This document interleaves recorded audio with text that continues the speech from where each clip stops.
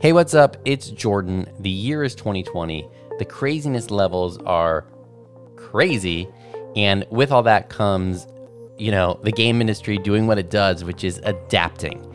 And people are making changes. Things are going a little bit different now in terms of development, more distributed development. So before we get into the episode, I just wanted to let you know that if you are looking for resources, remote resources, designers, engineers, product managers, artists, legal help, audio, whatever it is that you might, help finding, doing user acquisition, whatever it is that you're looking for, I may be able to help you by pointing you to good, trusted resources. I've been in the consulting game, in the game industry since 2012. I know the players, I know who's good, and yeah, I kind of know who's not so good too. So Jordan at brightblack.co. I will do my best to point you to the best resources for your situation. Shoot me an email, tell me what's going on. With that said, let's get to today's episode. Thanks for being a listener. Stay healthy and enjoy the show.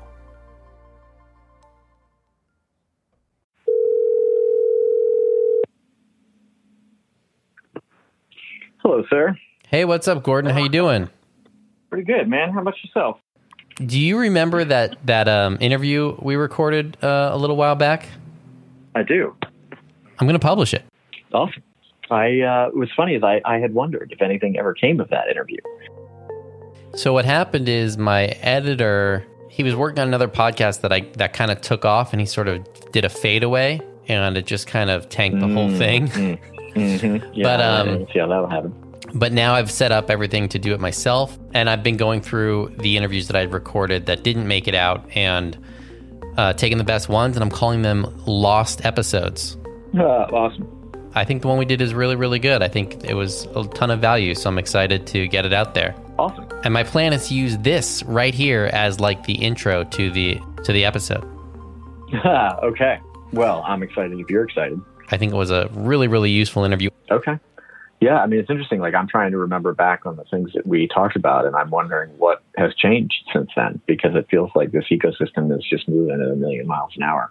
Some context changed, right? Like the status of Zynga's changed and things like this, but a lot of the principles really haven't. One thing that was funny is we talk about Steam Spy, and I hadn't heard of it then. Now everyone knows Steam Spy. So there's things like this. So it came and went. Steam Spy got clobbered by Steam. They reduced their API access and prevented them now from.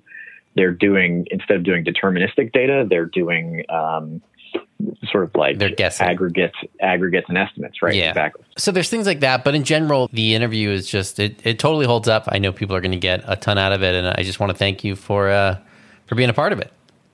Exciting. Are you doing like intros of who's who? And because I'm kind of in a new role now, and I have a little bit of a not quite public face yet, but is sort of intended to have a little bit of a public face in this role at Facebook. Say a little bit about that. Yeah, so I'm in a new role at Facebook called a game development partner, and I'm working internally with Facebook teams and externally with a handful of selected clients. The thing that they have recognized over time that you and I have always known is that there's a whole other section of what drives the value in a game that's the bottom of the funnel, basically. So that Facebook is really great in the top of the funnel, but the bottom of the funnel is in the game. And I am helping both educate internally the Facebook client partnership teams to understand better like how to operate and optimize these games, as well as plugging in with a handful of clients and doing essentially direct consulting, very much like the work I've been doing for the last 10 years. Well, that sounds super cool, and I'm excited to talk with you again soon. Awesome. So Playmakers Podcast has a lot of really, really amazing reviews on Apple Podcasts, and we got a new one just last night. And this one may have meant more to me than any other review we've ever gotten. And I want to tell you why. It's because it's been so long since we did a show, and I feel so bad. I feel so guilty and ashamed. When it's been a long time like that and you put out an episode, you don't know what's going to happen, and it's scary. So to put out the interview with Michael Bross that I was very proud of, and then to have someone immediately almost write a review and tell me how, how the show has meant something to them and helped them. Well, they didn't exactly say that. So let me tell you what the actual review said. So this is from VSPV. He's back. Awesome news. 5 stars. I love this podcast. Re-listened to a couple episodes a few times, hoping for something new. Crying emoji. But it's back. Surprise cat emoji. Dancing guy emoji. And then, I don't know, like the little party popper thing emoji. I seriously got like choked up when I saw this last night. Thank you. Thank you. If you like the show, these reviews, they're like manna from heaven. I think you're going to like what we've got going on. Let me get you right to the intro. Don't forget to subscribe because we got a lot of good stuff coming. And this episode is no exception. It's awesome. This is my weirdly late in the episode intro to Playmakers, the podcast where I, Jordan Blackman, talk to legends and leaders in the game industry to get useful information that can help you grow in your game career, or in your game business. This week, our guest worked as a lead product manager at Zynga and a director of product at Daybreak Games, currently serving at Facebook as an internal consultant. We're talking free-to-play economies and so much more. This is ridiculous. Ladies and gentlemen, Gordon Rowe. Gordon, thank you for coming to Playmaker Studios. My pleasure. It's good to be here. We made it, and I'm excited because I think you have a lot to offer our audience. And why don't we dig a little bit into your background so that we can talk about that? So yeah, absolutely. How did you get into this crazy world of free-to-play gaming? Really, mostly by luck. Good luck or bad luck? It's arguable. You could really you could make you really could. You could make an argument both ways. It was at this point in my career, absolutely, it's good luck. There's no question. I love what I do. I love working in games, and I do feel very lucky every day that I get to do what I'm doing today. And I wouldn't be, where I am working in the industry on products that I actually like, which is kind of an amazing opportunity. I moved to San Francisco after working in IT consulting for a couple of years following business school. And an investor friend had invested in Zynga and was very close to the HR department, knew that they were really hiring very rapidly in the Bay Area. They were looking for people with consulting backgrounds that were interested in and could sort of speak the language of games. And I've been playing games my entire life. I mean, my first job was working at the Babbage's in the mall selling PlayStation games. Yeah. I had an EB Games gig. Oh, yeah. Nice. Very, very, very early on as well. Nice. Yeah, that's because you got the store discount. We had the unofficial video game rental policy where you could take games home for 3 days to play them, to explain them better to the customers, you see. And then you bring them back in, and this was the old days of just shrink wrap it in the back of the store and put the label back on it. Nobody asked any questions. Really, PC gaming was my core game experience from the time that when I got to college playing Quake 2. This is my claim to fame, my internet video game claim to fame. I was the #1 rated Quake 2 capture the flag player in the world for 1 week in 1999. That's actually pretty amazing. I love using that for icebreakers at new jobs and 2 truths and a lie. And somebody at a party. Yes, at parties. You ever play 2 truths and a lie? Where you have to say 3 things about yourself, 2 of which are true and 1 of which is a lie. I always include that one because it's just far-fetched enough that people go, "Wait, what? Really?" Is that real specificity? That's right. That's right. That's because all of them are that specific because that's just how my mind works. Always been a gamer. That was where I was, almost 10 years ago, 8 years ago now. And you got this opportunity. Just moved out to San Francisco and was looking for work, and so passing my resume around, and a mutual friend said, "Oh, I'll give it to the HR director, over at this company that I'm also invested in. We'll see what happens." And Zynga they were really aggressively hiring everyone that they could get their hands on right at that moment. When was this? This was right around 2010. Oh yeah, that's about when I was being recruited. Yeah. A lot of people. I mean, Zynga bought whole companies, 30, 40 people at a time, really just to acquire their employees for no other reason than to bring the talent in. Very occasionally would be related to what products they were working on. But for the most part, the amount of money that Zynga raised was pretty astronomical in the earliest days of the company. There were 3 rounds that went from, I think, 50 to 250 million. And then the IPO was $1 billion. So there was a ton of money happening, all around the time that Zynga was growing. And that's what they were putting it into was acquiring talent. And they got a lot of amazing people. They really did. That's literally what I was just going to say. There were a ton of just hugely talented people that came through the building there. In my mind, especially in the early days, because they were able to attract people with the magic of the Silicon Valley exit story, that this was a pre-IPO company that had raised enough money already that the IPO was ordained. Like every single person from the time that I got hired in 2010 to the time the IPO happened in like 2013, early 2013, I think, every single person that came into the building knew that was part of the story. And it's hard to find the unicorn, the $1 billion valuation pre-IPO company that you can get equity in and do good work and then make good on the backside. Now, the Zynga story didn't exactly make good for a lot of people from an equity standpoint, but that's a different part of the story of having been there. I learned a lot both from watching all of our games go up, and I learned a lot from watching all of our games go down, because those experiences were very, very different. And the ways people reacted to them, the way people reacted to failure was very different because of the success that we had had. And I think that was a large part of the story of the decline of Zynga. And it was amazing to me because it happened so quickly. In a 4-year stretch, it was the fastest company in history to $1 billion in revenue in its first 3 or so years. And then, within 2 years, couldn't make the transition to mobile. MAUs declining across the board. It's still solid. They're making money, but they haven't had any substantive improvement in the base, the core business in years. They had also attracted an amazing pool of designers that was also very appealing to have the chance to work with some of that talent. But I think a big issue that they had was also all that hiring. I mean, you're building your business on this just rocket ship, and there's just no way how do you build the infrastructure fast enough that's really going to support that? Right. And they certainly were not putting that in place. No, and they for a while prior to I would say the 6 months before the IPO, the company was very dedicated to promoting from within. And the growth was so fast that there was tons of opportunity for anyone who got in the door. I mean, I knew people that started in QA on a Facebook game. I mean, this is like the sort of lowest level of entry level into the video gaming world that you could ever have. Started in QA on Facebook products, and within 18 months had moved into principal analyst roles. We had a lead engineer that had come out of QA.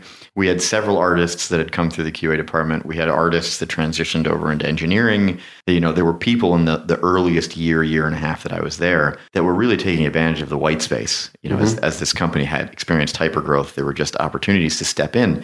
The guy that transitioned from QA into engineering did it because he kept finding bugs, and they were simple HTML bug fixes, and he was messing around with HTML, and he just fixed them. And he went to one engineer one day and was like, "Hey, if I want to upload this, how do I upload this to the build?" And the guy was like, "Oh, he didn't know who he was. Right. Just taught him." Right. It's like, here's how you do it. This is how you do a submit, and this is how you run the BitTorrent script that pushes all of the updates to our servers. And what, I'll never forget, the GM came in one day and he was like, "Wait, since when is Joe doing updates to the game?"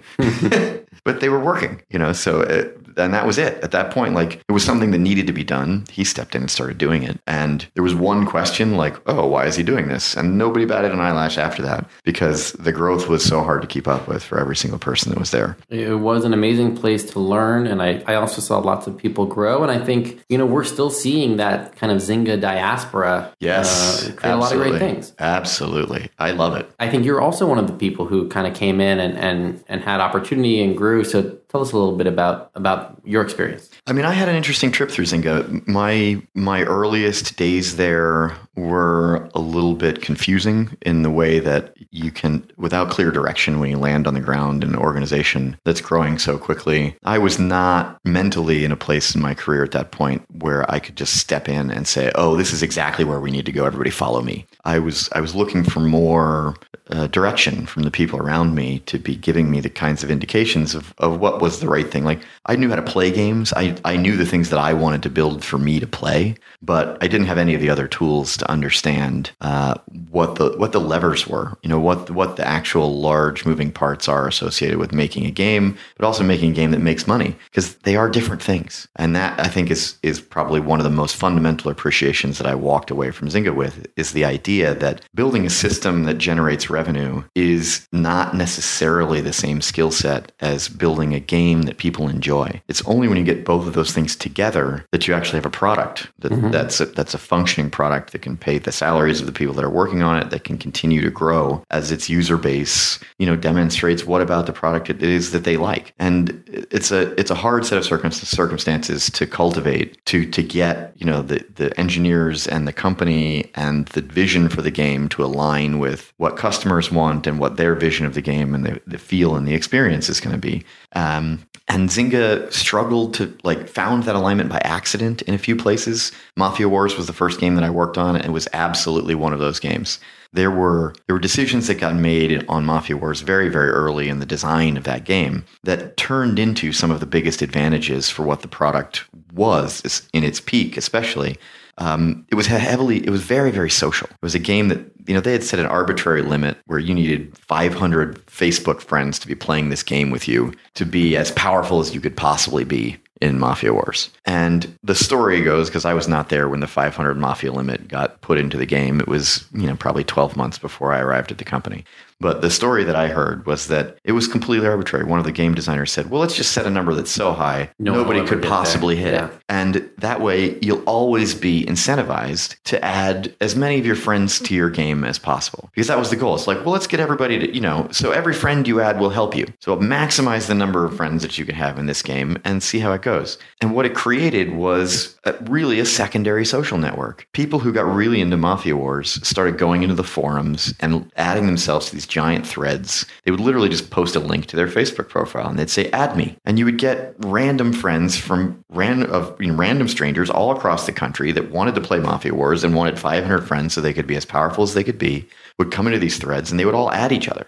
And then suddenly your whole Facebook wall is full up with a bunch of random strangers, and almost all of what they're posting is related to this game that you're playing. And this was the earliest days of Facebook, before the feed algorithms were limiting what people would see, before the notification channel was gone, so you could get that little red dot popping up just literally hundreds or even thousands of times a day. So it was a very noisy ecosystem. So it was incredibly, incredibly rapid growth, because at that moment in time, there were no ads on Facebook. They hadn't turned the ad ecosystem on.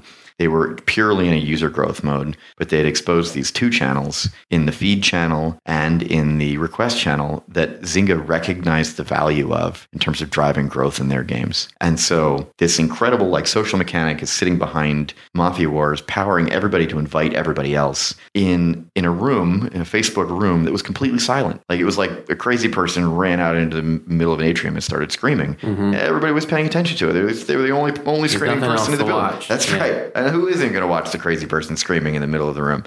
And that turned into a lot of success very early on for Zynga. I think the challenge was, ask your question. No, I want to hear about the kind of more about how you got from where you started at Zynga to kind of where you ended up. Okay. Yeah. So that story was, the first 6 months that I was there were hard because I was struggling to adapt to an organization with as much white space as there was. I spent a lot of time standing over the shoulders of giants. Our lead analyst. Giant. He was and is a giant.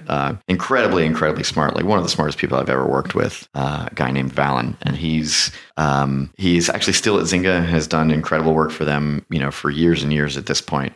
But he was a friend to me when I first got into the company, and a lot of things were, cars sort of zooming by me on the freeway, and I was trying to figure out what it was that I should be applying myself to that was the right opportunity to make a mark inside of this new company. Because you can feel that, when everybody else around you has that sort of entrepreneurial energy of how do I get involved and make a difference? How do I be a shining star in this organization and, make the thing that I want to make? How do I make this game better? And that was really my deep focus was how do I make this game better? How do I make the experience for the people who are playing it more fun in a way that I would like it to be fun? And I only mention that because I found it very interesting at Zynga that I would say more than half of the other product managers I worked with didn't have those bones in them. Mm-hmm. They had deep analytics, but they didn't have gamer bones. And I think in the end of the story of the company, that showed a lot in the ability to really micromanage to the numbers without really seeing what the long-term implications were for those decisions. So my first stop really was ramping up on analytics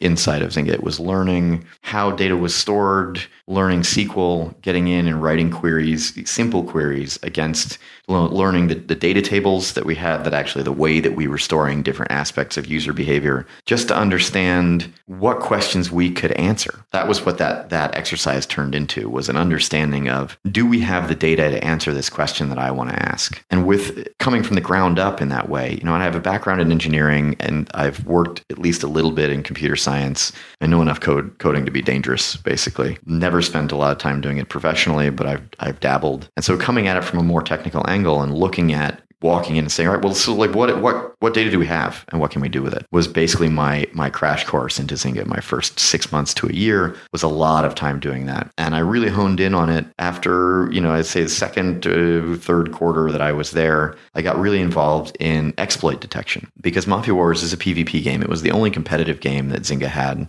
was the only game where somebody committing fraud and getting free stuff with stolen credit card numbers, or somebody exploiting a security flaw in our PHP game, which, for those that know web security, PHP is not a hugely secure coding technology to be basing your game tech stack on.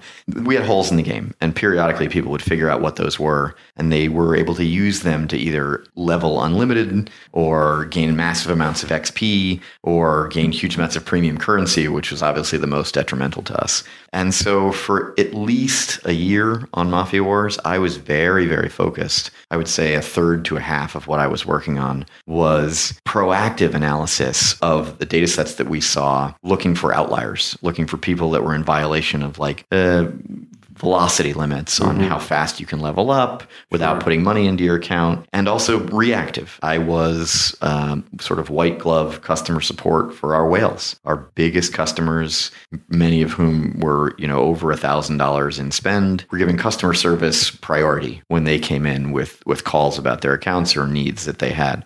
And some of them were actually able to get basically a direct line into the studio, and I was usually the guy on the other end of that phone call. So those experiences really helped me to internalize the player perspective, right? When somebody who spent over $1,000 in your game calls you up and says, "Hey, I got a problem. Here's what it is," and your job is to help solve that problem. I'm looking for opportunities to not solve this problem once, but to solve this problem for everybody all the time. And that turned into a lot of this sort of back-end cheat detection stuff that we were running that was looking at velocities of a bunch of different metrics.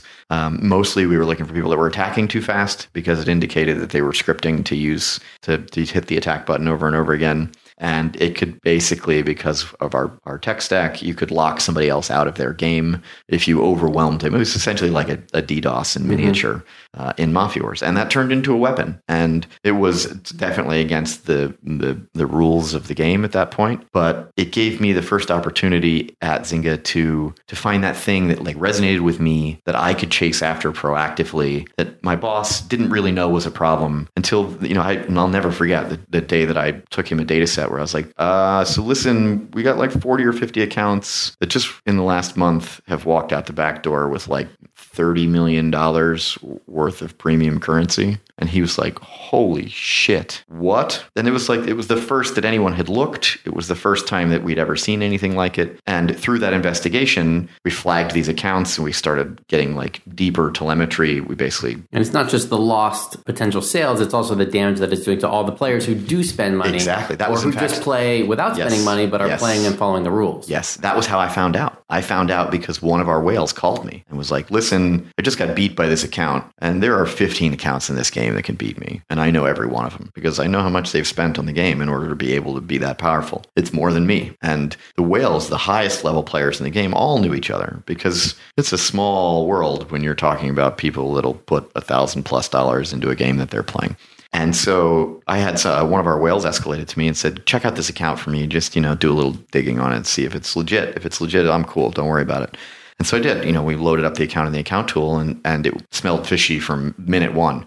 And it took more investigation to figure out what was going on there than typically. And that was just a further indication that, there was nefariousness going on. And it turned into a substantive investigation. It really wasn't until I put that number on my boss's desk that he was like, oh, let me give you some engineering resources to actually try and go fix this problem in a more permanent way. Because once, that was the rule at Zynga. Once you can put a dollar value against something, you can get resourced, you can get prioritized in building a solution because there's a dollar value next to it. And that process is actually probably the thing. It's a great transition. It's probably the thing that I took away from my time at Zynga the most strongly was adherence to the idea that, hypothesis, test, iterate is the approach to making a game better. Go in with an open mind, use your intuition and your history to generate hypotheses, to say, all right, well, given what I see in front of me, what do I think will work? But once you spec those out, go through the exercise of actually generated estimated outcomes. Really sit down with a number, say, okay, well, this feature is likely to affect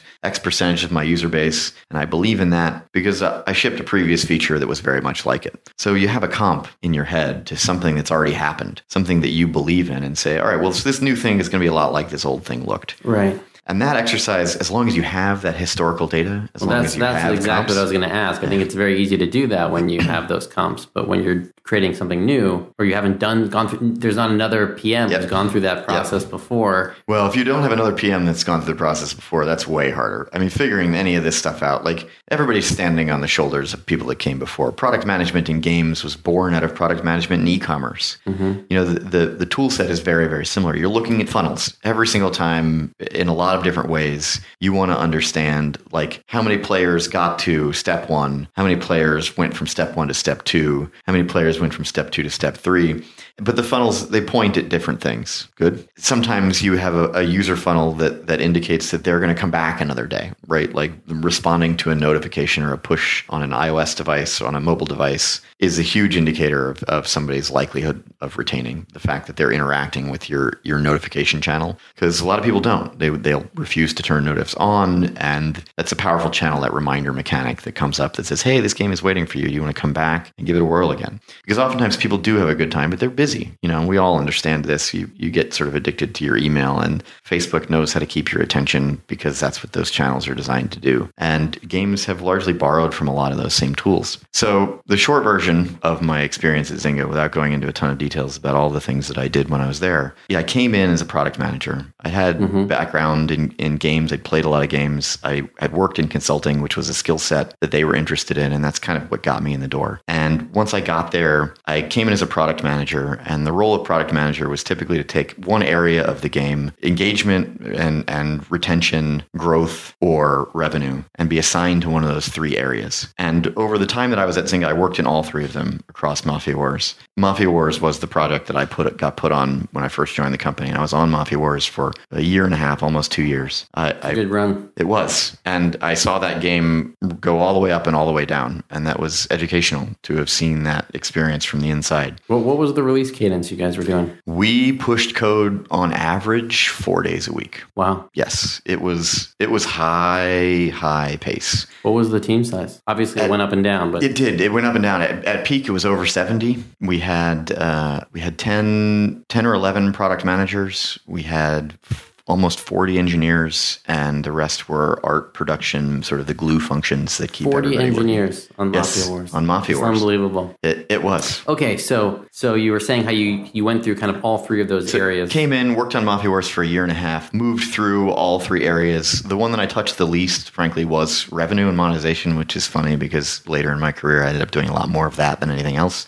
Turns out that's what people want to be good at, is making money. Who'd have thunk it? Right, who'd have thunk it? But I was sitting next to everybody that was doing that job in Mafia Wars, and I learned from them all of the tricks. And there were a lot, and they're effective. They're tools that I have really continued to use. Flash sales are a perfect example. The power of a flash sale is very, very real. Mm-hmm. Also, the negative impact of running a flash sale, the economic hangover that you put your game into by virtue of making the decision to, basically pull money forward is what a flash sale is doing for you. Right. So for people who might not be listening, who might be listening but might not understand what you're referring to as a hangover, you're talking about when you put your currency on sale, the revenue comes in, but now your players have all this unspent currency, so your revenue is going to dip afterwards. That's right. Well, until they clear that currency out. If you have a normal game where players give you cash for gold, and then they take the gold in that game and they spend gold on swords and dragons and ships and armies and whatever,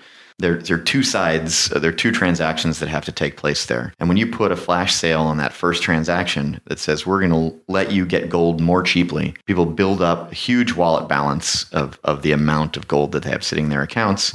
And it isn't until they spend through that they'll start paying money again. So for the business guys that are sitting there every single day watching the revenue reports come in, there's on the day of the sale, you generate a lot of revenue. I mean, Mafia Wars, I'm going to give you a round number that's not real because it's not a great idea to ever talk about real numbers. But if you're making $100,000 a day and you turn on flash sales all day, we would typically go to 400, 500% of our baseline for the days that we ran sales. But then we would have 2 weeks of running at 40 to 60% of our baseline. So we had to do a lot of analysis to make sure that we were in fact positive. Coming out ahead. Coming out ahead on those decisions. Now, what I teach clients is that they should plan for that sell-through, have a plan for that sell-through as well. So after the flash sale, what are you going to do to drain those wallets of all your players? Exactly. And that was the thing that we discovered probably halfway through my time there, was that our ability to manage the hangover was actually the thing that made us more able to run sales.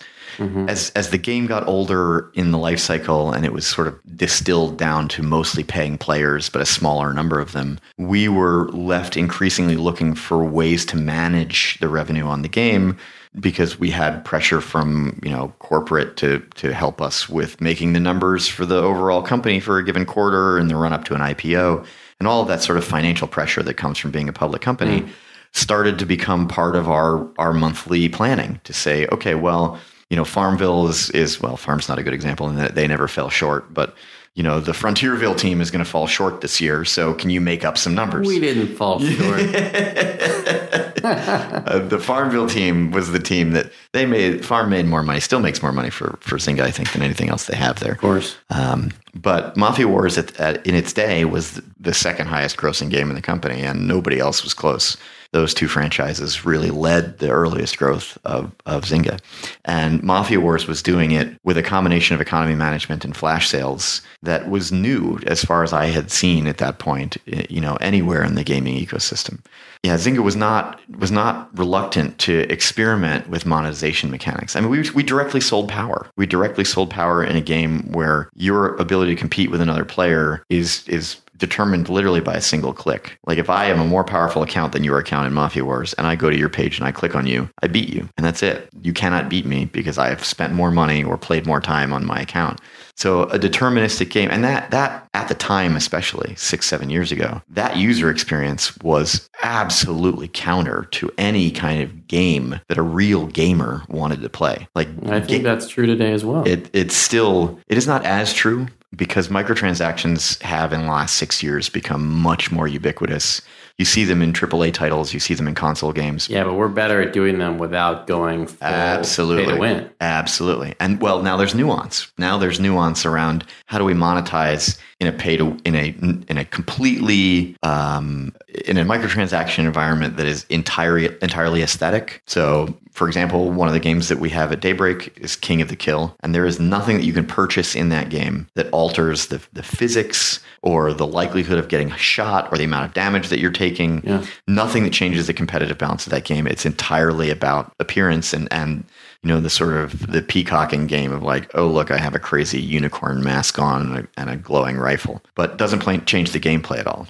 But there are other games that I would argue people say are not pay to win. League of Legends is a great. I knew you were going to say right? it. I tell people the same thing. Right. It has such a reputation for League is fair play. League is totally. But if you look at look at the ban rates on champions. Look at the ban rates on champions over time, and you'll see that new champions are permabanned.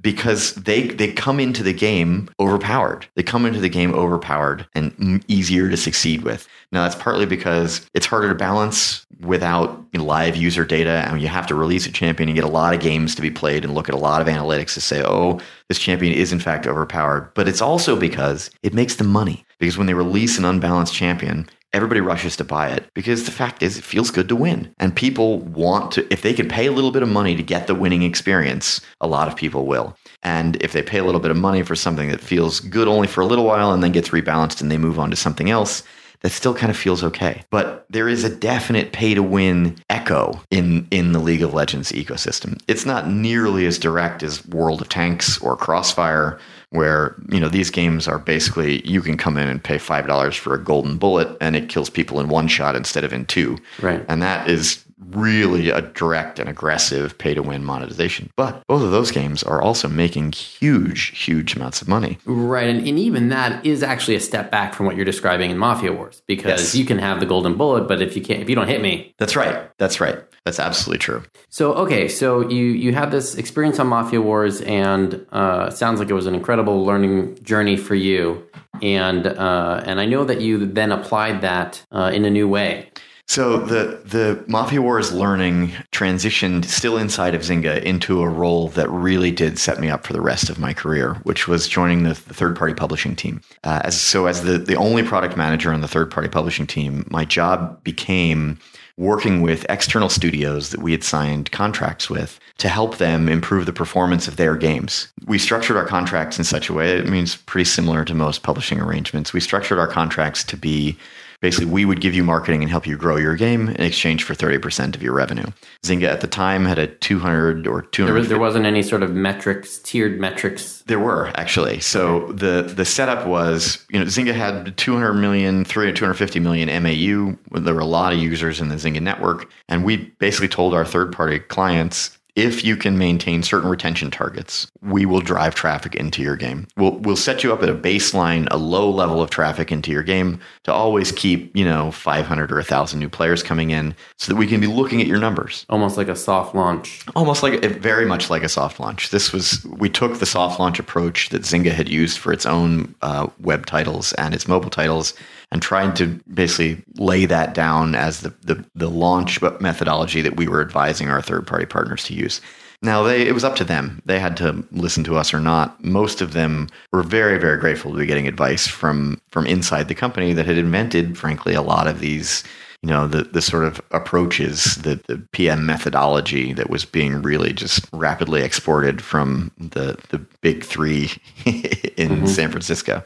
We started signing deals with a lot of smaller indie developers, 10-person, 15-person, 30-person shops that had made something interesting at a time that everybody thought, oh, well, I can make a little web game and, see if it turns into money, and let's see what this does for us. It was an absolute education. There were so many problems. Like, you'd walk in the door and say, oh man, I didn't realize how far behind a lot of these other organizations were. The absolute biggest failures were, and over again, we saw this, were organizations they'd simply not invested in analytics. Mm-hmm. They had no metrics. They did not have any numbers. They didn't know what their products were doing. Even when they had gotten them to launch, they were reliant on Facebook analytics to give them just the most basic numbers. There's something I've seen quite a few times where a company, and even some big companies, they think they have analytics. Yes. And all you do is you're just like, all right, cool, well, send me the numbers. And those numbers never come. Yes.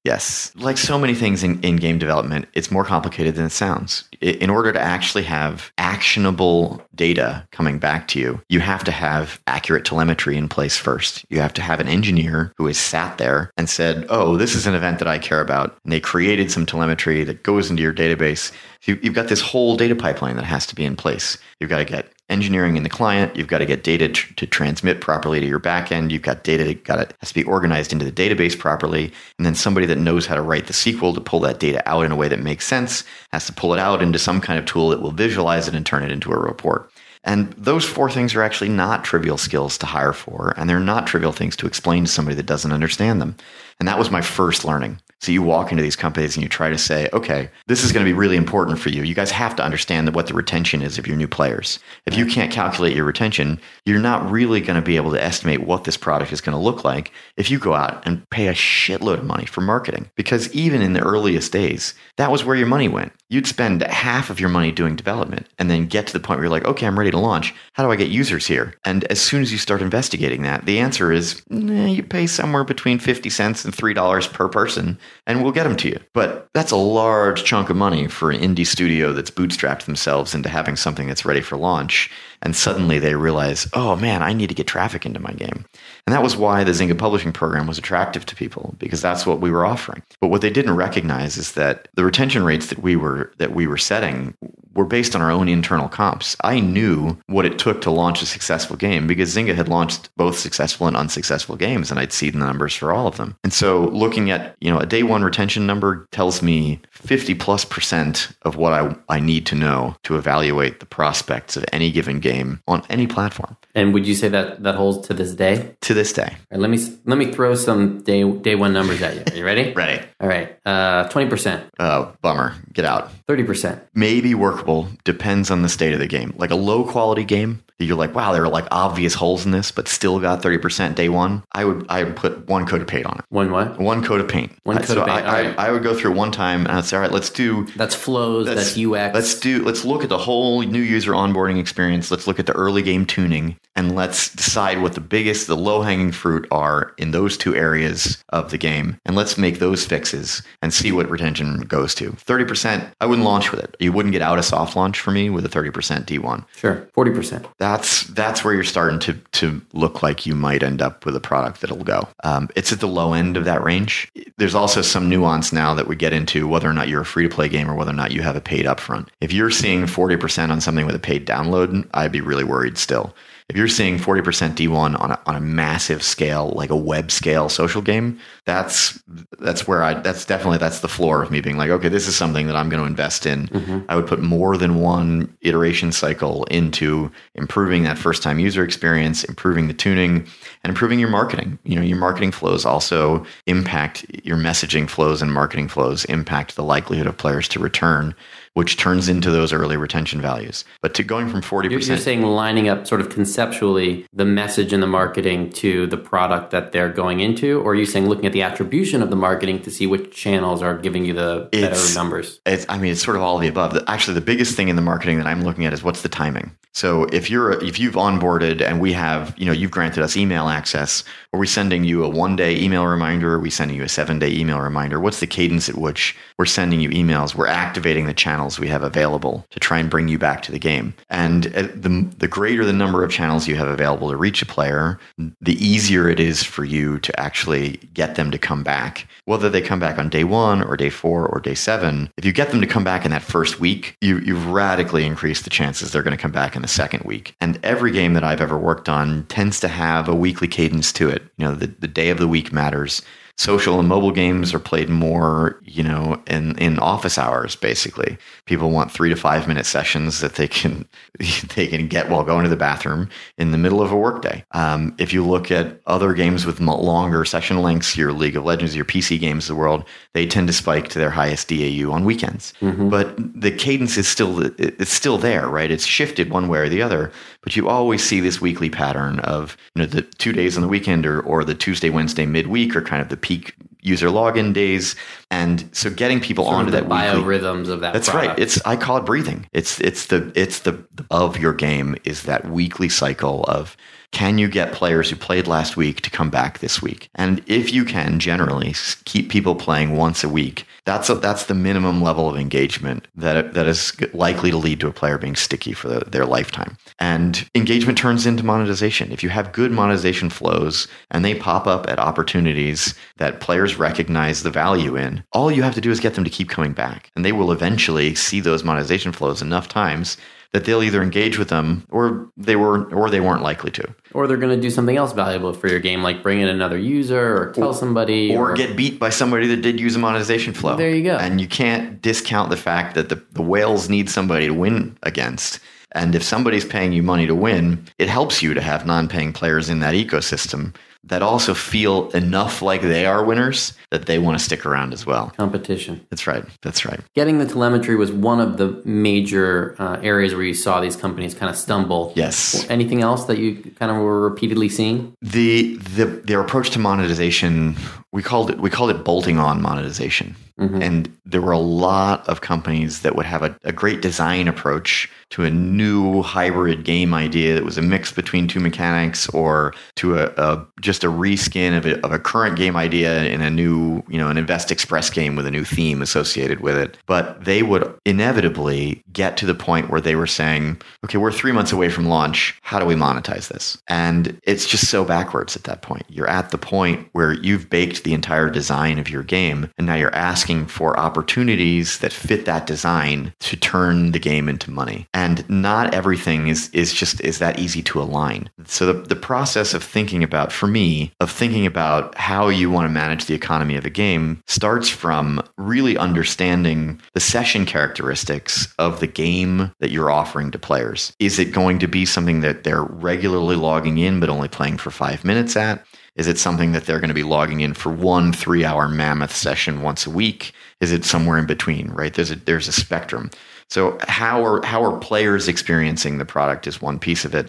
And the other piece goes to these things we were talking about before. What is the competitive nature of the game? If you're in a game where you have competitive balance concerns, and the tuning and the awarding of loot and the progression status that players are going through affects the players they're fighting against, then your game balance becomes hugely, hugely critical.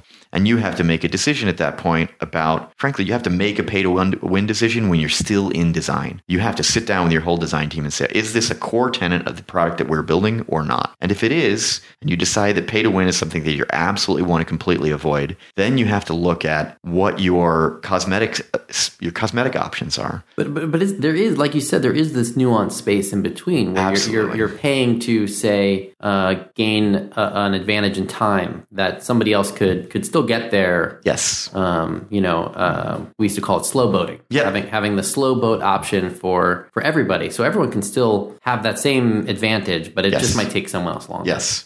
That works in games where your design space is constrained in a way that is constrained in the sense that there's like a maximum power. You can achieve max level, and a person that gets to max level faster than me by monetizing isn't necessarily having a game experience that's better than mine, because I can still get to max level. So I will be competitive eventually. And the psychology of a player in the chase mode is to chase that max level or that max power, and then it will be about skill again. But you have to have that skill space waiting at the end. Players will say, "Oh, it's okay that I didn't get there as fast as somebody else, as long as by the end it's still an even playing field." But it's also like a segmentation issue, right? Because if you're able to segment the users within those different kind of spaces. Oh yeah, no. So like matchmaking, right, becomes more and more and more important when you're building and designing games that are competitive games, where you want to have any amount of pay for power. And pay for advancement turns into pay for power over the short term, but flattens out. It's sort of an asymptotic Anyone line. who's played Clash Royale knows what you're talking about. Yes, yeah, exactly. But flattens out all too fast, frankly. But anybody who's played Clash Royale also knows the experience of like getting to the line, between two ranks, and realizing that everybody in the rank above you has more stuff than you. Now, at a certain point, like when they launch that game, there's kind of a land race. Your early monetizing players are going to sprint ahead of everybody else. And there is value to literally just being ahead, because it changes your loot table to be ahead of people you're playing against in that game. And I actually think that their monetization suffered a little bit for it. Like they went out like gangbusters. And don't misunderstand me, Clash Royale is a really, really, really, really well-built game. And it seems like they fixed a lot of the issues as well. Yes, but even Supercell, and this is a great example, who are best in class at iteration and testing. They're extremely aggressive about killing products before they ever see the light of day, because they only launch stuff that's good. And even they launched with tuning and their sort of competitive bucketing a little off. Mm-hmm. The first 6 months of that game, people really noticed it. Everybody I knew who was a non-payer was stuck at exactly the same place. Yep. And that can hurt your ecosystem. Going back to the point earlier, when you have your whales are paying money to try and beat each other, but they need to have somebody that they always win against in order to feel like their money is getting put to good use. because that's so much of the psychology of how to make monetization land is when players give you money. It's about value. It's about showing the value. And it's about the show more than it is about that. Like players have to feel like immediately after they give you money, they have to feel better than they did before they gave you the money. And that can look a lot of different ways. They can look better. They can literally just be like, I get to spend 40 minutes running around in the middle of town, showing off my new costume and having people go, wow, those shades look really cool. Or it can be the really satisfying experience of popping around a corner and hitting somebody with the Instagib rocket and watching their guts explode. This actually reminds me of something where another kind of mistake on the other end that I've seen, although not as often as people failing to design for monetization, but just putting monetization everywhere. Just like, it's just everything in the game shotgun is for sale. Approach. Yeah. And that you end up right there. You end up with a game where no matter what you buy, you're just being asked to buy the next thing and you feel bad about it. And oftentimes you buy the wrong thing first. You buy the weakest thing and you don't get the pop. You don't get the experience of, hey, I bought something that felt meaningful to me. You get the experience of, hey, I bought something and I may or may not have gotten a pop-up that said thank you, but I don't know what to do with this thing and I don't feel like it's helping me. And that is a huge problem. If that's your first monetization opportunity for somebody, you're not going to get them back. How do you go about, on the early phase of design, getting in some of the monetization levers? So I'm looking at, so like I said before, I'm looking at the session criteria to try to understand how players are going to be interacting with it, because that's telling me or helping to inform the decision about where to put the first pinch. How far into the game experience are we going to go before you present to the player an opportunity to give you money? And so the pinch really refers to Invest Express style progression games where you drop in and you're basically just playing a single player game in your first session, and you go through a lot of mechanics of like teaching you how to put a building down and teaching you how to spend some money. But eventually at the end of that experience, you're left with some aspirational goal. It's like, oh, the next really powerful unit in the game, you're 80% of the way there. And that was the number at Zynga. We always wanted to leave somebody at the end of their first session between 70 and 90% of the way to their next goal. And to give them clarity about how long it would take them to reach that, to finish that last 20%. Because typically your Zynga game is a timer game, right? You've just built the first 3 structures in your farm. You're waiting to collect your next round of resources to sell for coins to then build the next round of structures for your farm. So you're in that state where you have something clear that you need to do next, but you don't have the resources to do it. And that's how we like to leave people at the end of their first session, because that's the pinch. That's the opportunity where they go, oh, I'm out of energy. I can't do anything else unless. So the choice literally is, let me log out and wait for the timers to catch up so that I can come back and keep playing the game for free. Or if I give you $1, I can keep going right now. And if you get people into the psychology both of the play those are pretty good outcomes. Yeah, both of those. I mean, if they come back, they're great outcomes. Given the choice, to be totally clear about it, if I'm offered all my players come back tomorrow, or 10% of my players give me money today, I'm taking all the players coming back every single day of the week. The 80% rule applies just as well to retention is what I'm trying to point out, because if I have something that I'm aspiring to, it gives me a reason to return as long as I've bought into the goal. Exactly. That the carrot is the same for retention as it is for monetization. You're asking somebody to monetize exactly in that moment, or you're asking somebody to retain to get that thing at a later moment. But in both cases, if the offer that you're putting in front of them, if the pinch is compelling, the thing that's waiting on the other side of that glass jar is a thing that those players want, that's the circumstance that you want to put people in coming off of that first-time user experience. Let's talk a little bit about the economy, how you turn these mechanics once we have them in place for a particular game. How do we build out an economy that's going to deliver that 80% pinch and kind of just be, deliver on balance, deliver on having the right content to last long enough for players to retain? The short answer is you're going to test your way to it. That is at the highest level. The answer for me is that there isn't a prescriptive answer. There isn't a one size fits all. This is the right game economy for everybody to launch with. So my process really is exactly that. It's a process. It starts with understanding the mechanics and looking at who else is using similar mechanics and how they're monetizing. To say, all right, let's get some comps. Let's look at games that are out there in the ecosystem that are doing well. Let's look at how they're making their money. And let's look at the balance concerns that are around the decisions of how they make their money. Because those two things are always kind of in opposition to each other. How are you balancing the game and how are you making money on the game? So what you're saying is it's all about telemetry, and when you don't have the telemetry, you get as much as you can from other apps in the space, if there are any. Absolutely. That's the first step to me to doing any estimate. So if I'm doing a high level estimate on a new product launch, I don't have any internal data that tells me what that thing is going to do, but I'll go out and look at products that have similar mechanic sets. So if I know, like Warframe is a great example. Warframe is a game that has really been on kind of a slow burn. They're 4 years old now. They didn't make nearly the money in their first 2 years that they're making these days. They have iterated themselves slowly into a monetization mechanic that is basically the release of new frames. It's very similar to the release of a new champion in League of Legends. It's essentially a side grade. You're not changing your power at all. You're giving people the opportunity to have a slightly different play style based on the equipment that they're choosing to take into the game. And so, that's one set of mechanics that I can look at and say, all right, well, they're doing extremely well with that particular set of mechanics. Does this product that we're describing, is it coming from a particular IP? Are we trying to match an IP to a set of game mechanics? We have a set of game mechanics we know we want.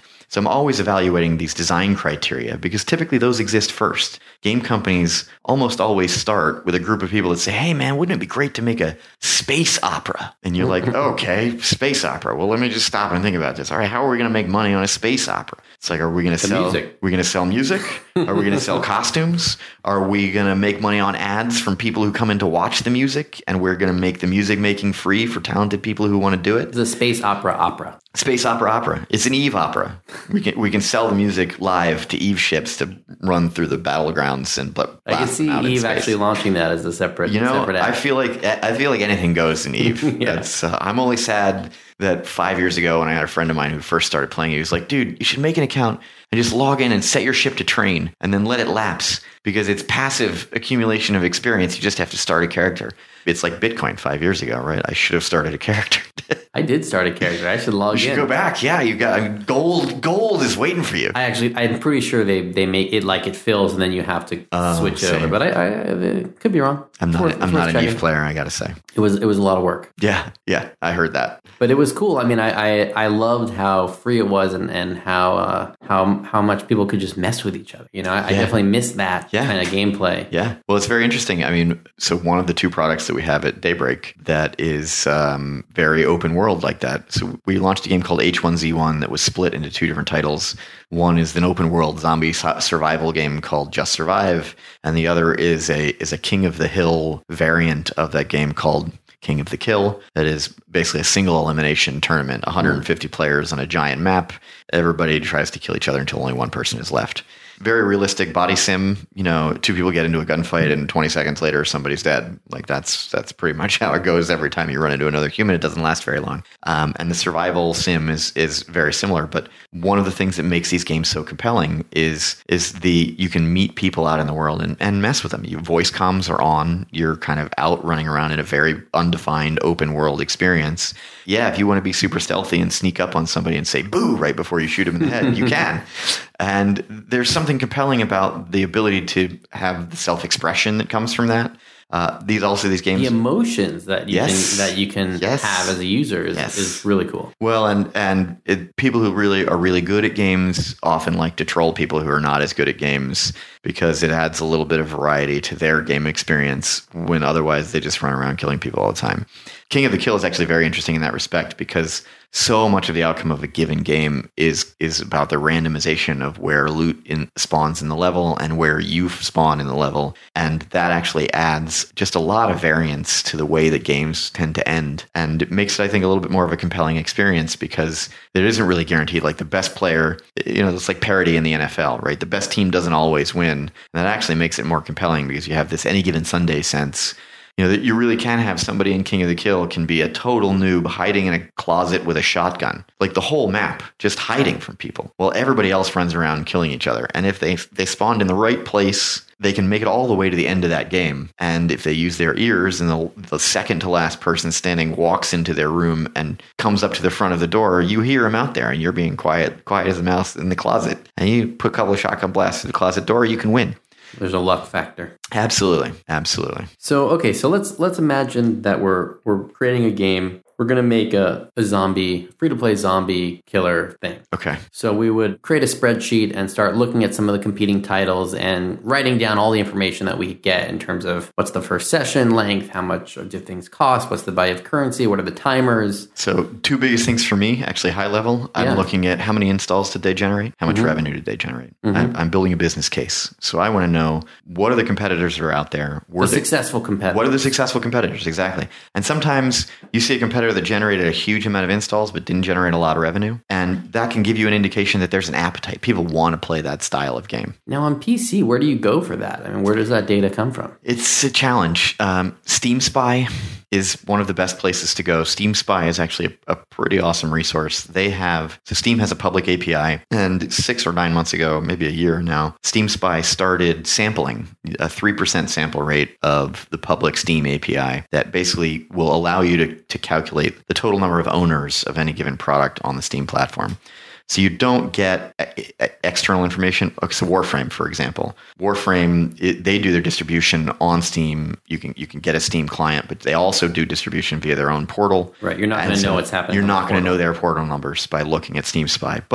So Steam Spy is asking some small percentage of the users and then extrapolate. They're not actually asking users. They every single day they're querying this Valve's public API. Valve just provides that information. Valve is providing a public API that will give you values for like the last 2 weeks, and Steam Spy just updates that data every day and then has kind of an aggregated data set. It's not awesome. One of the things I would love to be able to get from Steam Spy is actually the history, and what I can really just get is, what does this look like, a snapshot of the last 2 weeks.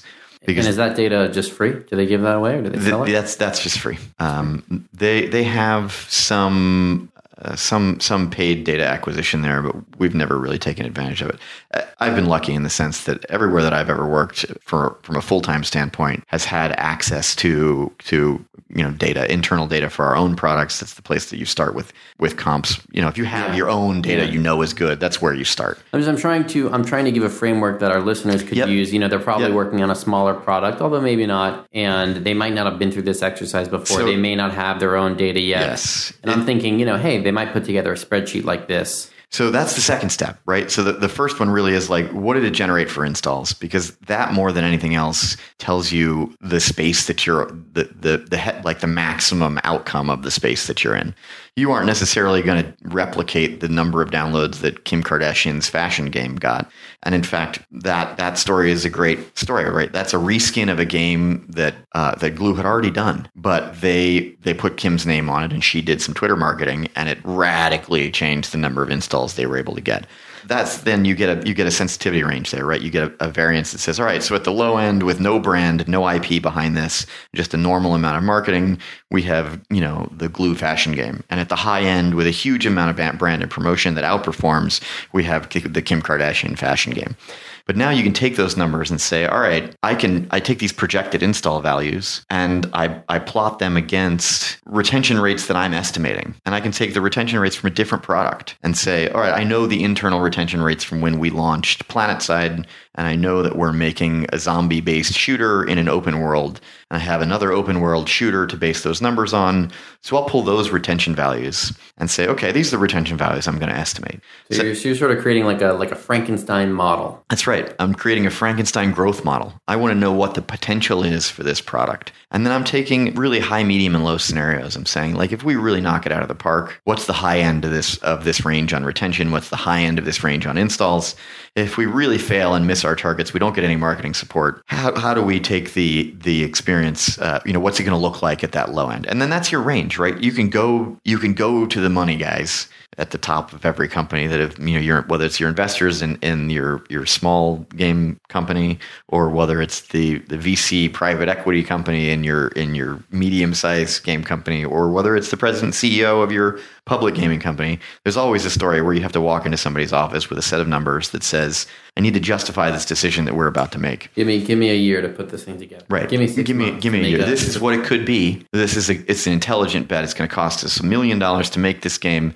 the maximum payback on it is 20 million. We think the realistic scenario is 5. You're still got a great ROI. Let's put the money against it. Okay, I love this. Let's keep going. So let's say you put all that together, you make your case, they say yes. You have a basic game design, but how do you go through that same process for the model, the timers, the currencies? Yep. So the next exercise for me is actually plotting out the beats of the new player experience. What is the timeline of a new player that's being onboarded?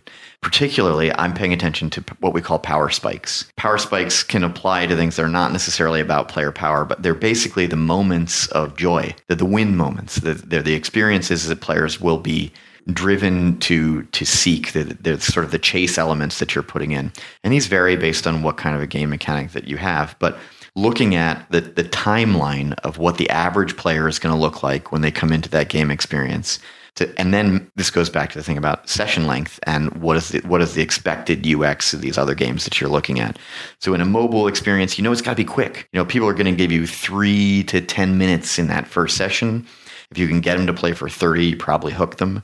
So you need that power spike. You need that first experience of getting something that feels meaningful to a player to come fairly quickly.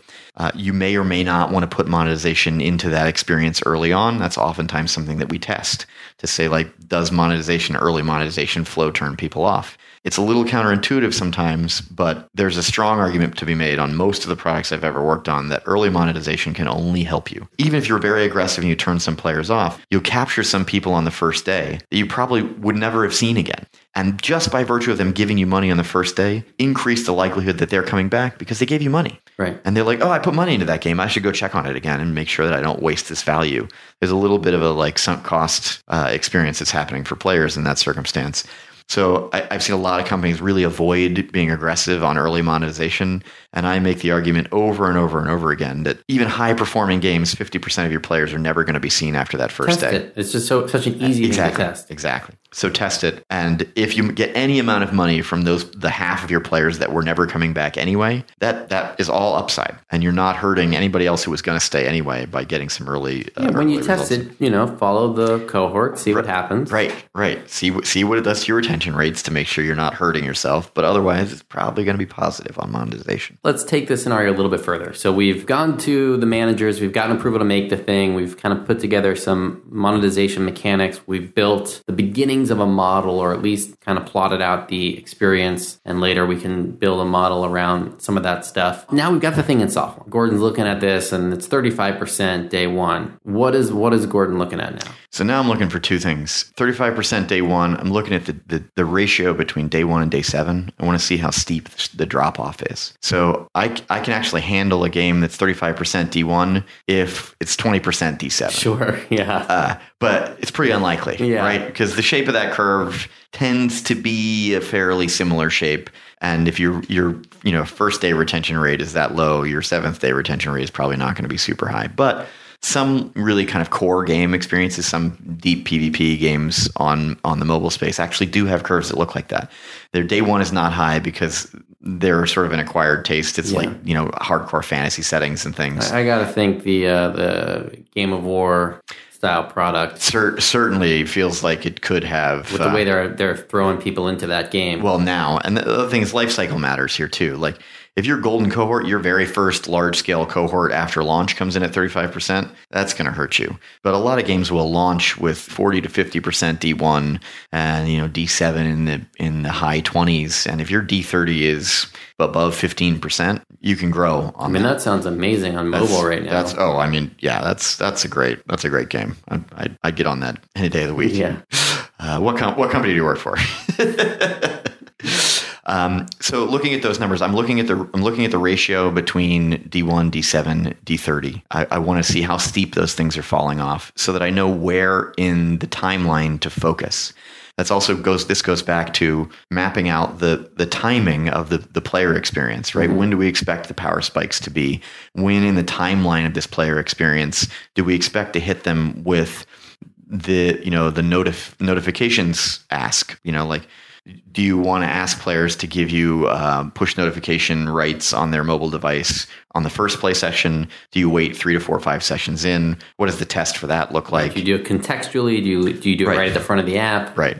My personal preference is contextually. I like to explain why I'm asking for something.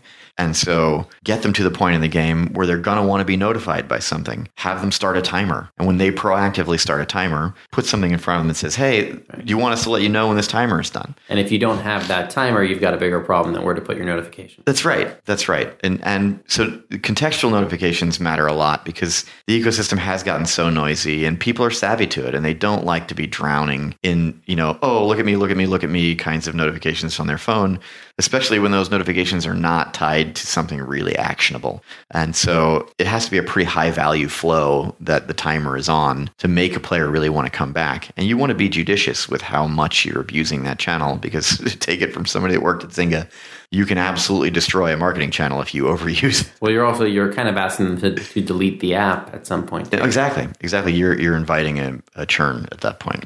So we've got we're in our hypothetical model now, and we're trying to figure out. We're looking at our early retention rates. So I've decided now. I'm looking at day 1, day 7, day 30, and I've decided which one is the worst. Basically, which one do I want to try to address? And I approach these things differently, right? So trying to address D1. Let me ask you a question about that. So do you address the one that's worst, or do you address the one that's first?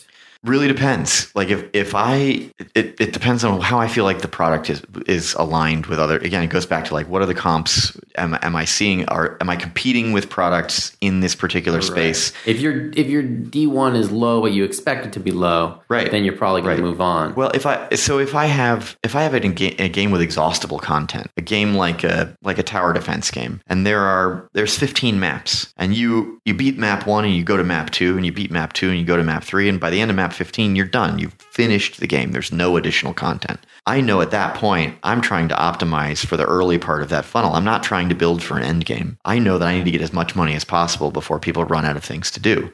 Or I need to get as many people as possible to finish the game so that I can ask them for money to buy more game. But there are two different approaches based on how we've decided to monetize. If we've got microtransactions all through and it's a single player game, I'm going to be focused on maximizing the number of people that are in the earliest part of that funnel. But if I'm in like a deep MMO where I'm not really getting into monetization flows until the 3rd or 4th or 5th day, and I'm mostly relying on like whale behavior from core players that are going to be around for a long time, I'm a lot more concerned about the late funnel retention with that kind of game mechanic than I am with the early funnel retention. But it really does depend to me it depends on the product. Right. And have you noticed some of these numbers trending in any direction given all the changes that have been happening on mobile? It's hard for me because I haven't been in the mobile space for really the last year and a half or 2 years. I've been much more deeply on the Steam and PC gaming side. So I don't have the kind of everyday access to like reading the numbers as they go by the matrix to really be understanding the state of the mobile ecosystem. I will say that in the time that I was at Zynga towards the end of my career there, when I was watching those numbers, it was obvious that the mobile ecosystem was becoming much more mature and a lot more competitive in the same way that the Facebook ecosystem did. And a maturing industry is more expensive to break into. The tech requirements, the user experience requirements are higher, which makes your costs higher. The marketing costs are definitely higher. Your ability to get promotion from the platforms, to be editor's choice or new and noteworthy on the iOS store is worth now in the millions in terms of the marketing value of the user acquisition that you get from those things. But you're competing with tons of other people, and now you're playing huge IPs. You're playing into the wind on timing. If you try to launch the week after Christmas, you'll never get the new and noteworthy slot in a mobile ecosystem unless you're a AAA publisher, because they understand the value of all the new devices come online on Christmas Day, and that week following Christmas is a feeding frenzy for the mobile ecosystem.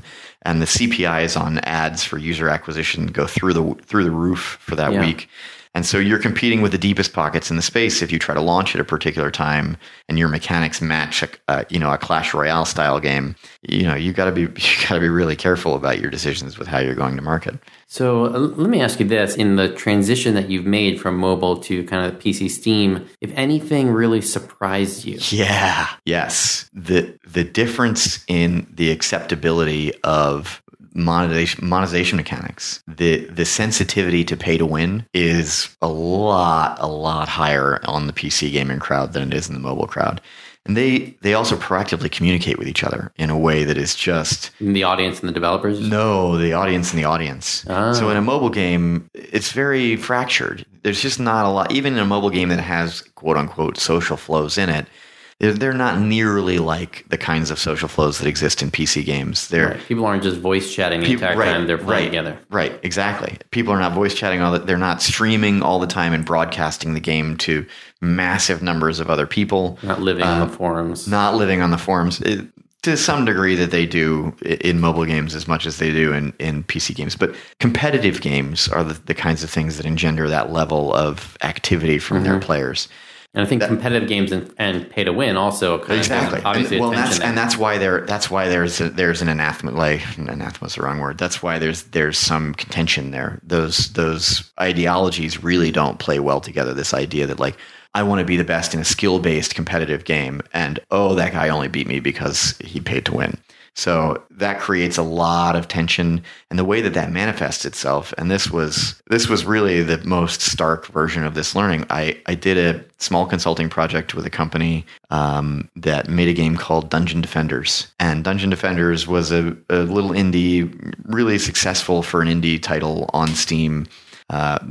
They sold a bunch of units, and it was like a $5 DLC kind of a game that they had launched, right? And Dungeon Defenders, they were looking for a bridge product while they were in development on Dungeon Defenders 2. They wanted to create a new SKU that they could launch that basically was, we're going to put out a premium price. We're going to, instead of having $5 for all 7 of the DLCs that we've ever shipped, for $20, you can get the core game and all the DLCs in one package. But the branding, the marketing that went out on it wasn't really super tight, wasn't really buttoned up, and the homepage for the new product wasn't super clear. So a lot of the players that went out and bought it literally already owned the base game and all of the DLC. They thought they were buying a sequel, but what they got was the exact same game that they already owned. And so they carpet bombed the Steam store page for this product. And when your Steam reviews drop below 50%, your install rates just drop off a cliff. People stop buying your game. You have much better tools to get out of that circumstance in mobile than you do on Steam. Mobile, you can literally just push an update, right, and wipe your review score history and start back over. Kind of, sorta, but yeah. And in Steam, you can't run away from that historical review score. You can, over a long period of time, get players to be happier with the experience that they're having. But it's really, really hard to recover from something that drops below the fold on that sort of 50% positive. Once you're into mixed or overall negative reviews,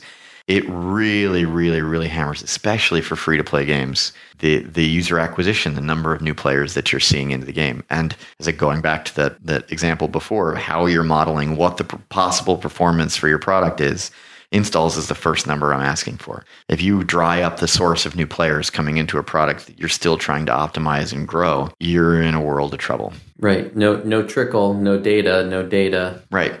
No calibration. No, and the testing and optimization have to happen in fast enough that players can feel the product improving underneath their feet. So even if you have the best plan possible to say, all right, we're going to do soft launch, we have 15 tests that we're going to run, we're going to pick the best winning variant on all of these.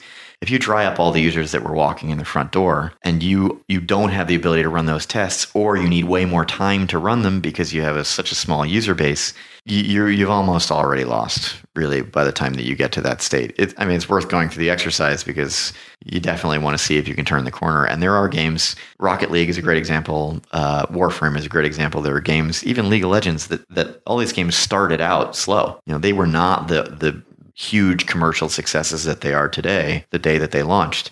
Rocket League wasn't even Rocket League. It was a different game. It was like super rocket powered mega cars. They only turned that game into Rocket League after they finished the whole build of the first game and launched it, didn't sell enough units to keep paying everybody's salary in the company. The company went back to work for hire stuff. But they were always kind of looking at the numbers on the original Rocket League, and there was just a core group of dedicated players. They had retention. And so they kept going back to like, well, how could we optimize? How can we iterate? How can we improve this? And that game turned into basically the internal test for Rocket League. And they knew it was just polish that took them from the original idea to what is now I mean, it's definitely a $500 million franchise. I'm not sure if they've crossed $1 billion yet, but if they haven't yet, they probably will. Sure. Yeah. That's a great segue for me to ask you a question that I just love. It's a topic that I like talking about, and I think you're very well qualified to speak to, which is free to play on console. Yeah. Obviously it's here, but it hasn't grown that big yet. It doesn't seem like an opportunity a lot of people are taking advantage of. What do you think of that opportunity? I think it's constrained to some degree by the platforms. The discoverability, mobile is still way ahead in terms of the quality of the platforms. I have beef with Steam in the PC space as a platform, and I have beef with Microsoft and Sony in the console space in terms of the ability to get good data back from them about your users and what your users are doing, and that is and about discoverability and about their management of their marketplaces. And those two things are challenging when your platform is not giving you good access to data and you don't have good ability to control or influence how you're surfaced and how you show up in their store. And why do you think that's the case on these platforms? Are they sandbagging on purpose to protect the business that exists? Is it more it's just new and they're slower to evolve? To me, it comes down to they want to own the customer. They want to be the last mile in the relationship to the customer, and they don't want partly they the lip service here is that they're defending the customer experience. They don't want PlayStation gamers to have a bad experience on the PlayStation Store. They don't want them to get ripped off and play a game that, asks them for money that they didn't want to pay. And so they make decisions that limit the ability to expose your monetization flows to, their in-store UI and requires you to use Steam Wallet to deduct funds, which adds basically a third monetization flow to all of the existing flows in your game, because you have to go top up your Steam Wallet and then you have to convert your Steam Wallet into premium currency in the game. Been there, done it. Yeah, and not fun. It's not. Like if you have to get people to convert 3 times, it's harder than getting them to convert twice, which is also harder than getting them to convert once. And that's the difference between the mobile space, the web space, and the console space right now. So the number of times you have to get people to jump through hoops radically affects the likelihood of them getting to the end of that funnel. So is it me, or is there like a huge opportunity for an Apple or a Google to make like a high-powered TV, thing that sits next to your TV and lets you play like amazing high-definition games that then those games are basically on an open platform where, and you set it up so that you can actually like run an ad on Facebook and the thing will appear on your console ready to go. Yeah. I mean, so better integration into the shopping experience is one of the challenges. Yeah. You have to solve the acquisition problem. Absolutely. You have to solve surfacing and acquisition, right? If you want a free-to-play game to work, you need to actually be able to get hundreds of thousands or millions of eyeballs to see the game. And the digital stores, the PlayStation Store, like it's not a default part of the even the user experience, because users who have bought PlayStations are accustomed to living in a world where like they're not being marketed to. They've paid for that hardware and they pay for the games that they want. And so there's animosity there, right? They are getting marketed. I mean, you get marketed to really hard on all those platforms. It's true now. Yeah. I'm dating myself. I'm still on a PS3 and I use it mostly as an entertainment console than a gaming rig. I do really most of my personal gaming is PC at this point. But consoles, look, free to play on consoles is already here, and it's going to be really robust in, I would say, less than 5 years. It's not all the way there yet, but they're getting way better. And they understand, everybody in the gaming world understands the shift to really a software as a service. It's games as a service is the new model.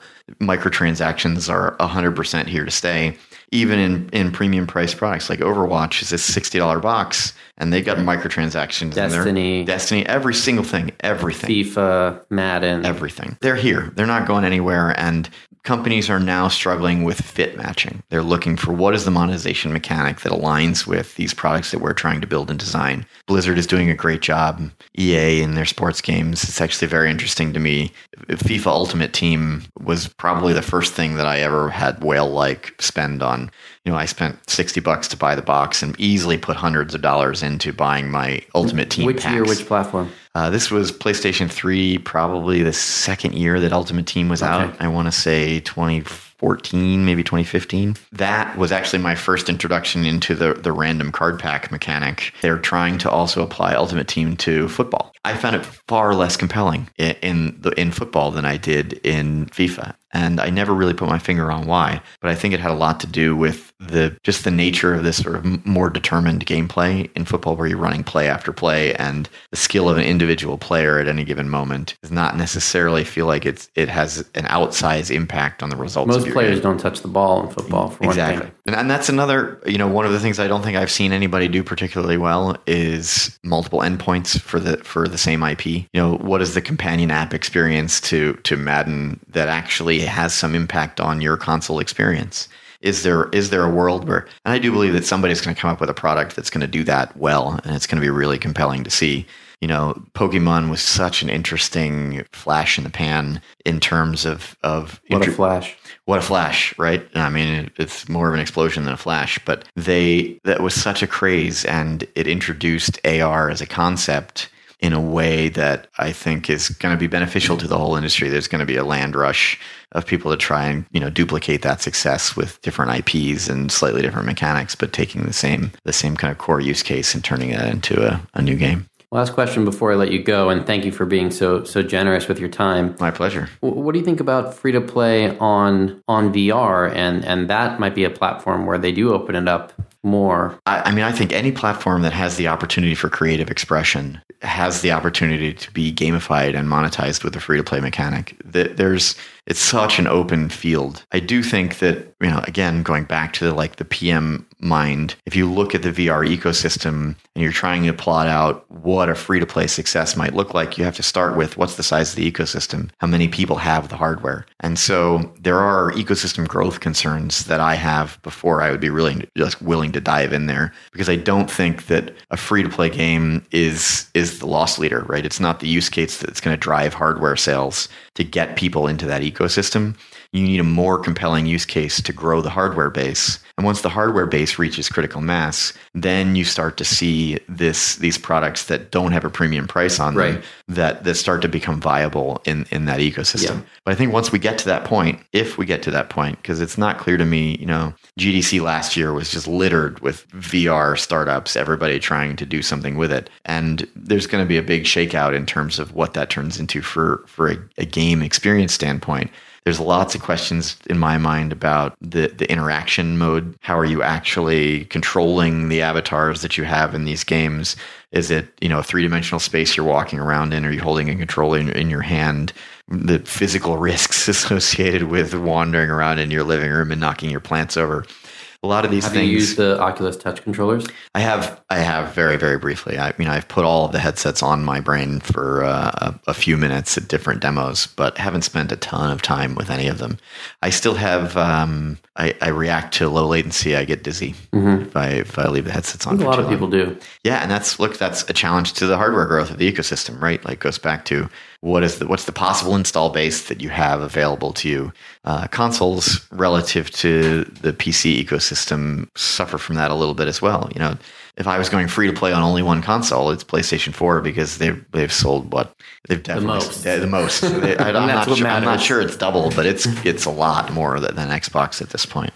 Well, it's very interesting, because you're right. So far, free to play on consoles been really on whatever hardware has the largest install base, and it's been kind of taking World of Tanks and putting it on an Xbox 360 or something like that. But I could see a Sony or a Microsoft getting behind a game and using it to help sell the product, because you can give an amazing game away for free, and you could show that on the box. Hey, this comes with this awesome shooter. Yeah. We'll see if we get there. Gordon, it was great having you on the show, and great having you on site. It was really cool. I think it actually made for a great interview to be able to look at you and talk to you like this. I wouldn't have it any other way. Skype is so impersonal, and we've had so many Skype phone calls in the past that this just seemed like the way we had to do it. Yeah. So Gordon and I have done a little work together in the past, and it was all over Skype. So this was our first time meeting in person, and it's been a pleasure. Let's go get a beer. Let's do it, man.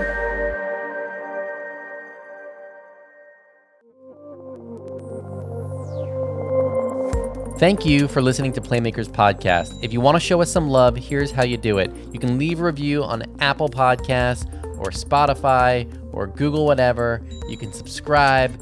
You can shoot me an email. You can tell me what guests you want to have, what topics you want covered. What would you like to learn more about? What are you struggling with in your game development process, in your game career, in your game-based venture or business?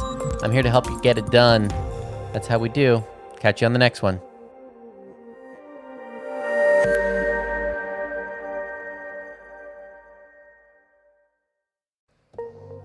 Hey, are you still here? The episode is over, so if you're here, I hope you enjoyed it. I hope you're going to go on and listen to some more episodes.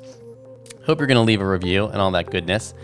But I also wanted to just remind you that I am doing, it's sort of an experiment right now to see if this is something that people want, that people are responding to with coronavirus, with 2020, with the move to remote work, with the move to distributed development. Do you need help finding the right resources, the right external partners? I will do my best to help you. Drop me an email, jordan@brightblack.co. We'll figure out exactly what your need is, and I'll do my best to point you in the right direction. Simple as that. Okay, thanks. Have a great year? How do I say this? Have a great day. Catch you later.